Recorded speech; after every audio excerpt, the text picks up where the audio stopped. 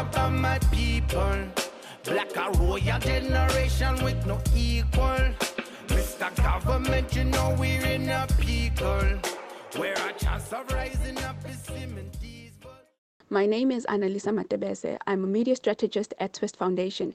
My thoughts or reflections following the week of riots and socio-political unrest are that our government does not respect nor do they care about us. But the reality is that we as a people have struggled so much that we have stooped so low as to expose ourselves to humiliating situations.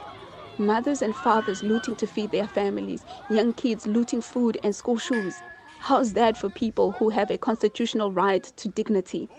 How poor we've become that we have opted to become criminals for survival.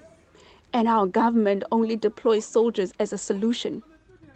Yes, the initial purpose that the riot was founded upon was wrong. And I won't talk for those because there's a deeper political war behind that. But what has our government done for us besides feeding us empty promises? Giving us 350s that we have to sleep in cold streets for in the early hours of the morning and queue in long lines under the hot scorching sun and the rainy days only to be told that we don't even qualify for them. Now, I once heard somebody say, be careful of a youth that has nothing to lose. We've lost jobs during this time of the pandemic. A lot of homes have nothing. We don't have jobs. We've lost our dignity and confidence amongst our family and communities because we don't work.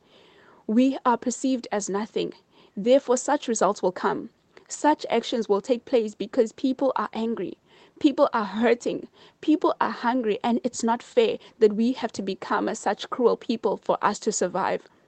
We've had these cases before where the youth was out there rioting for free education in universities, and our government once again deployed the police force to chase after the same police officers' children, nephews, nieces, brothers and sisters who are struggling to pay for their tuition. And we want to become people. We want to be known as somebody.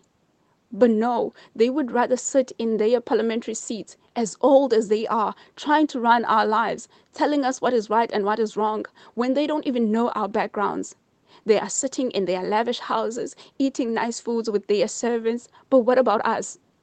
What about us down here on the ground? We are struggling, we are poor, we are young, we are educated. We have all the qualities that we think we need and the capability to lead ourselves, but our government will not allow that because they are greedy and selfish, and all they want is to look out for themselves. The government needs to hear us. They need to actually open their ears and hear us. We are here on the ground and we are speaking because we have voices and we have the power. And their days in governance are numbered. Their time is up. They must step down and allow us to lead. These are the words that they need to mark and always remember, because we are in need and we are struggling. Therefore, they must hear us and do something.